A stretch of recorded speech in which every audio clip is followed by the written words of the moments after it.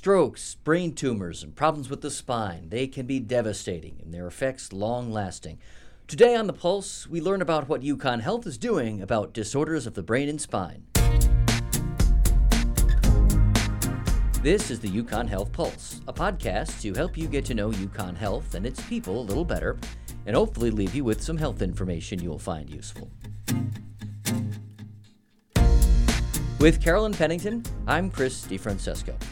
Treating brain and spine disorders requires an elite level of expertise and often from more than one area. And that's why UConn Health recently established a Brain and Spine Institute, where these experts work in tandem.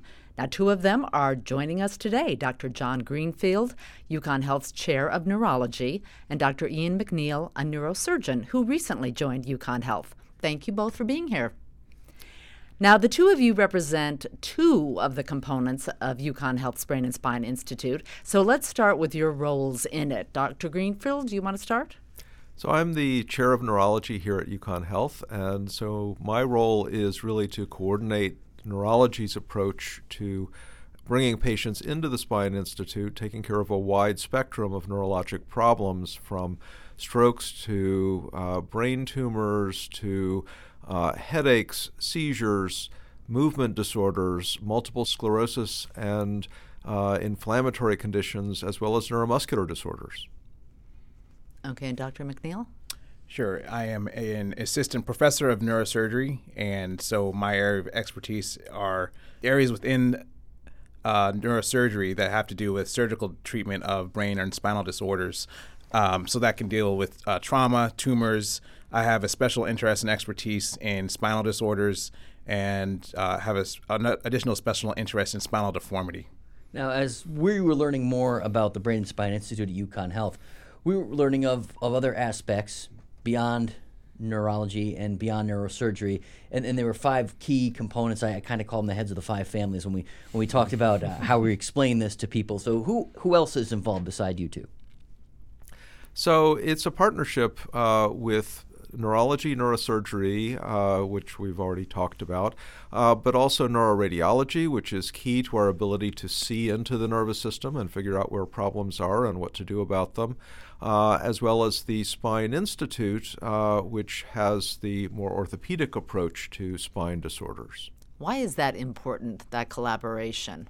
I think as in healthcare, we've become increasingly siloed. So although we start out in our training all with the goal to just take care of patients, we develop areas of expertise, and oftentimes there's not a lot of crosstalk between different specialties, whether between neurosurgeons and neurologists or orthopedic surgeons and neurosurgeons.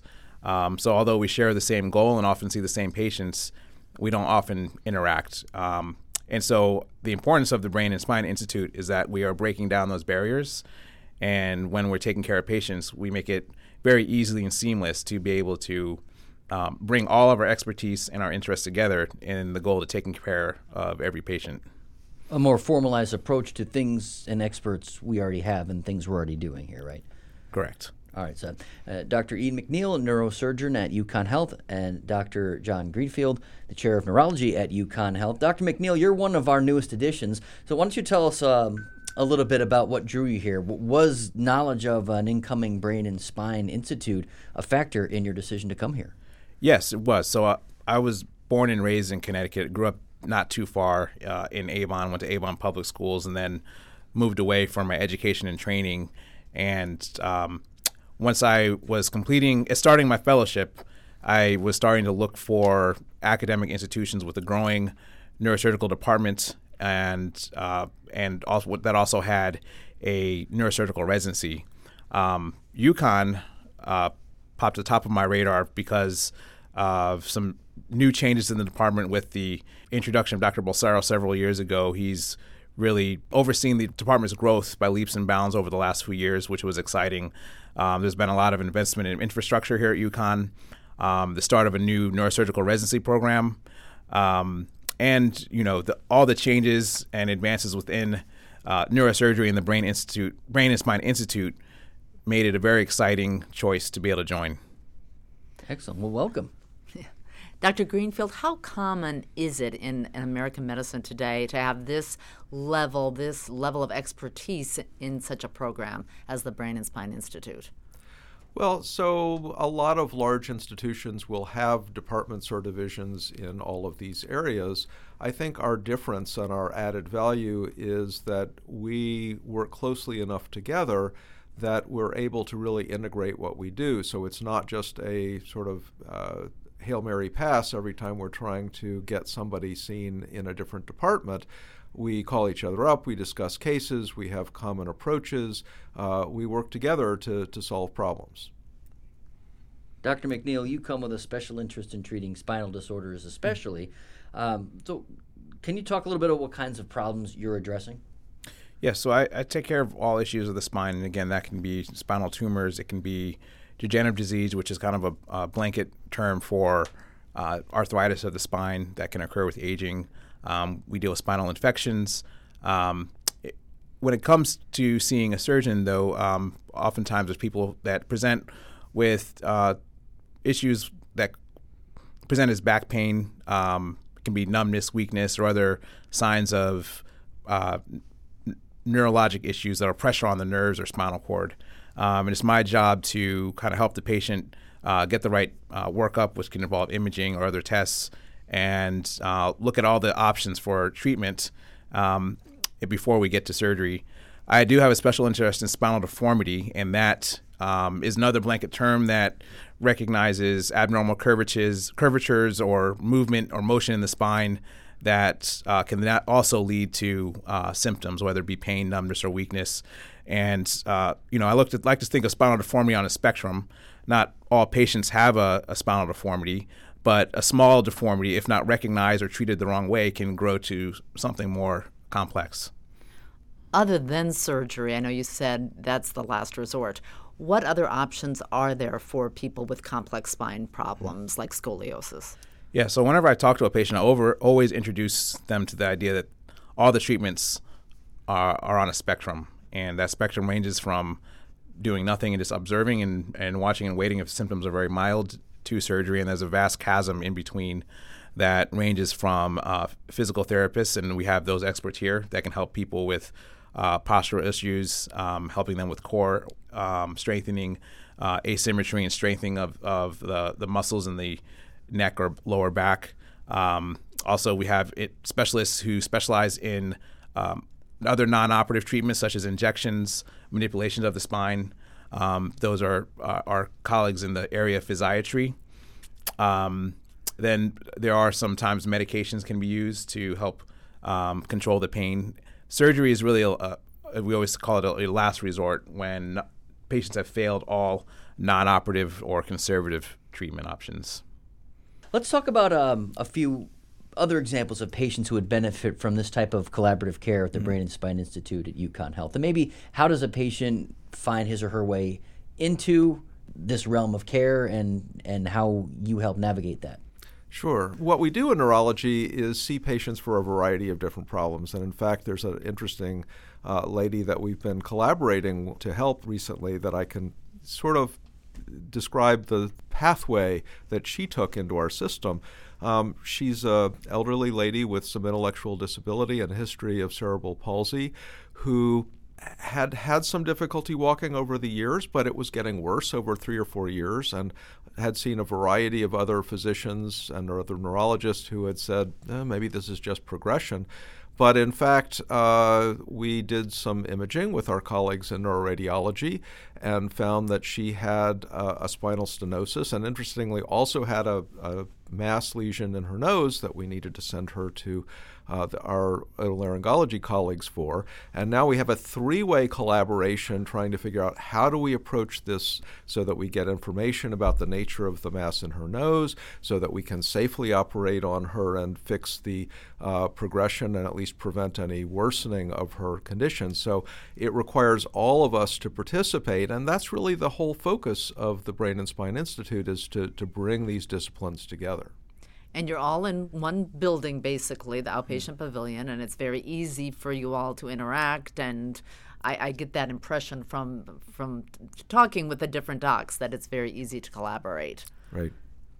Yeah, I would say another element that attracted me to UConn was that seamless communication. There didn't seem to be artificial barriers between departments, and that seamless communication really makes it easier, again, to merely take care of the patient. There's no need to make it more difficult when we're all here for the same reason.